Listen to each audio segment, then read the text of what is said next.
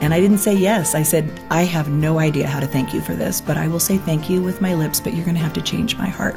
This is Focus on the Family Minute with Rhonda Stoppe. Slowly, we observed that Brandon was becoming a musician. We had praise band practice in our house every Wednesday night after youth group, and he could sit behind the different musicians and he could play. Huh. And my husband, who's a musician, said, I've never met someone at this age that can think in music theory like Brandon does.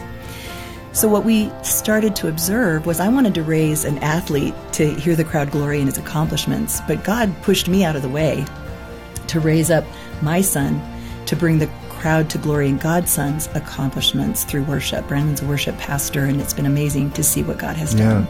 More from Rhonda and her son Brandon at FamilyMinute.org.